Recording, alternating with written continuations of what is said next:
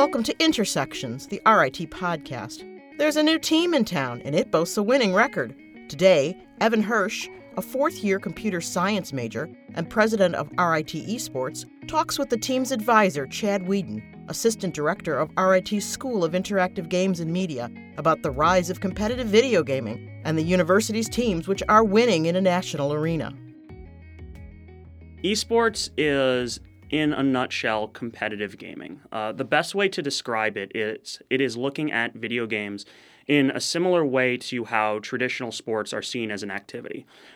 We take video games and we compete in them with teams, rigorous practice schedules, we build managers, and this is a professional thing that is happening across the world in a variety of games. Players can make actual careers out of it.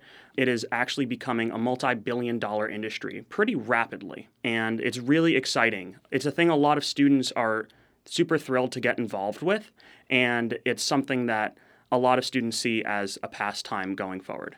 So in terms of why people actually enjoy playing them, we want to get to the competitive nature of esports, kind of their experiences growing up. Sure. What are your thoughts on that? Growing up, the pastime used to just be physical, traditional sports. So growing up, you'd play baseball in the street with your friends or football or soccer. And really, because that was just the pastime of kids growing up, when they grew up, they wanted to see it played at the highest professional level. They got a joy out of that, out of seeing something that they loved done really, really well. And it's very much the same with video games. When you see these competitive games like Smash that are being played when you grow up, suddenly played at a level you didn't even think possible, it's super enjoyable. And what I think is now that we see this transition from physical sports being the only pastime to also digital esports, we're going to see a lot more of that start to grow, and we're going to see esports become almost this component alongside traditional athletics that really takes main stage globally. You know, I like how you say right alongside traditional athletics. So I actually have two boys, and one of them plays traditional sports. Right. And I find it actually really interesting because one of the first things that the teammates do is they actually exchange their gamer tags. Of course. So not only are they involved in their traditional sports, but they bring those social connections back home with them, and they continue that in a digital arena, if you will. Right, and this is a little bit anecdotal, but I see almost the exact opposite thing happen in esports too, where in esports and our teams, what they'll do is they'll actually go to intramurals together, they'll play physical sports together, they'll go to the gym together. What we see a lot of now is kind of a bridging of what is, analog and physical with online and digital. People want to interact in both ways, regardless of which you would say is your quote-unquote priority. So what would you say are some of the characteristics that make some of the top-level esports players? What makes a top-level player, I think, varies from game to game. It's almost the same as what makes a top-level athlete, I think. A lot of it is just raw game skill, right? So someone who's unbelievably good, someone who people love to watch. There's a lot of research that goes into it, though. Right. It's not just a matter of picking up and playing the game. Yeah. People they're learning from each other at this point. There's places like Twitch where they can go out, they can see other elite athletes playing, and sort of growing the metagame within the game and kind of figuring it out amongst themselves, let alone just raw talent. Exactly. I think that actually brings up a pretty good point. One of the big things I think that would make a top player is that they're actively pushing the state of the game.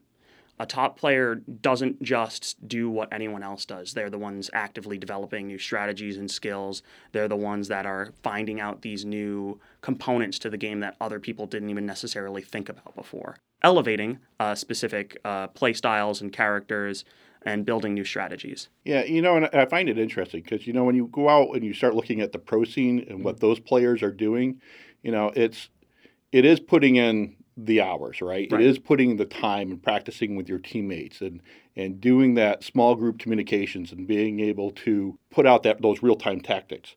But there's also some more fundamental things that are going on. A proper sleep schedule, proper nutrition, general levels of fitness. I think this all kind of plays into what it actually takes to be a top-level athlete, not only in the digital environment, but also more traditional sports. And I think that's something that when we want to grow esports at RIT, that's something that we really want to push forward for all of our students and all of our players, is to kind of build those traits forward more by like supporting nutrition, supporting sleep schedules, and really emphasizing that as a program at RIT. It's interesting because one of the things that we're actually looking to do, I'm working with some faculty over in the wellness area, and potentially bringing on a course. So we're actually looking at a course in wellness for compute students, but esports themed. And the idea behind it is, looking at ergonomics, looking at proper exercises when you're behind the keyboard and mouse for long periods of time to make sure you don't have carpal tunnel, looking at things to relieve stress when you're in a high stress environment, right, be it through esports or even if you're just coding for extended periods of time. And, how do you deal with those stressors of this constantly being in a digital environment? So that's kind of a fun thing, a preview of things to come. Stuff like that is exciting, and I think that's one of the reasons that I'm thrilled to do things in esports, is just that the field is so new and so much is on the forefront that a lot of it is just kind of figuring things out. A lot of it is research into how does this affect people, what's the best thing to do in order to help our players. There's so much new research that's being developed in this field that really I think any program that wants to be on the forefront of this has to be on the forefront of the research as well, because otherwise there's really not a lot you can work with. Just kind of thinking about where we're currently at in terms of the club, it has come so far in such a short period of time. Right.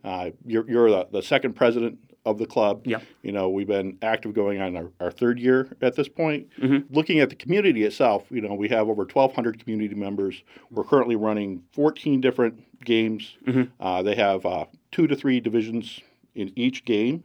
It's sort of impressive at just the level of scale that we have grown to. We have, about 130 athletes, you would say? Yeah, I'd say we have about 130, at least over 100 in all of our teams combined. And this also includes teams that do production, teams that do community events, teams that do online development, and also our own broadcasting department. It's really exciting to see how much esports at RIT has really kind of like taken on a life of its own and really grown in a way along with the students that build it. It's so awesome because 2 years ago, it was just 20, 30 people in a group chat online being like, what do we do? How do we build this? And now we've gone from just that, which was just an Overwatch team in an online Discord, to now hundreds of people. And we've started to partner with other professional esports organizations. We've started to build large-scale events. We've started to do really well in games, too, which is also really, really exciting. We got 3 major tournament wins with prize money associated with them? Yep, 3 major tournament wins. All of those are kind of exciting and crazy every single time. There's really nothing like, the thrill of actually like winning an event like that.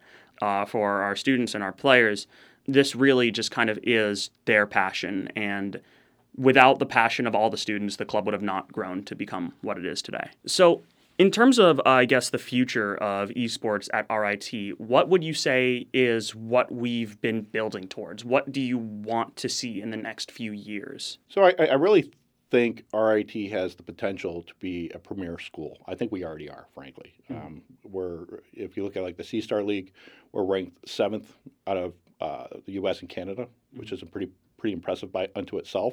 But I want to take it to that next level. It's still new, relatively speaking, when you kind of look at traditional sports, mm-hmm. and where esports is.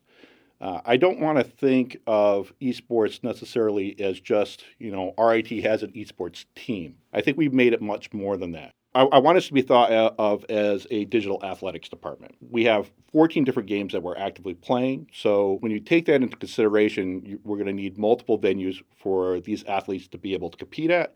You're going to need multiple places for these athletes to be able to practice at. You need to have the support mechanisms around these athletes, very much in sync with what a traditional setup would look like. But I really want to take RIT to that premier level where, we're the national champions. We want to be, in terms of audience, a regional powerhouse is that whole Northeast in terms of fan base, not to mention the tens of thousands of alumni that RIT already has that are all across the U.S. We really want to go back and we want to capture them. re-spark that interest in RIT and get them involved in the program? We decided to go almost entirely the competitive route. And what that's done is actually put in a student-run program on almost the same platform as multiple varsity programs in the same area. Evan, can you tell us some of the benefits of actually being in the esports club and actually, being the president of it? What are some of the real-world advantages of being part of this organization that you see now and moving on in your future? Sure. So, there's a lot of benefits to being in RIT Esports or just any esports organization. The skills you gain as a player, as an esports team, very similar to the skills you gain in athletics. Communication, coordination, teamwork, all these things that employers in the real world look to see. This is something that you get to put on your resume. And you might have to do a little bit more explaining as to what a League of Legends team is versus like a baseball team. But at the end of the day, once you get through those 30 seconds, they have the same takeaway, right? Which is this person knows how to coordinate with people, communicate with people. These are all things that employers in the real world are looking to see. As the president, it's done similar things for me. It's helped me when it comes to kind of my career. I want to do leadership stuff. I have some aspirations of doing my own company, and this really kind of helps catapult that because this is really my first leadership experience leading some form of organization. I think one of the things that esports does is it allows students to apply that domain overlay to the skills that they're already getting out of their major. So if you want to go work for an esports, a professional esports company, now you have something real you can actually put on your resume that would be really hard to get otherwise. Thanks for listening to Intersections, the RIT podcast, a production of RIT Marketing and Communications. To learn more about our university, go to www.rit.edu. And to hear more podcasts, find us on iTunes or TuneIn, or visit us at www.soundcloud.com/RIT Tigers.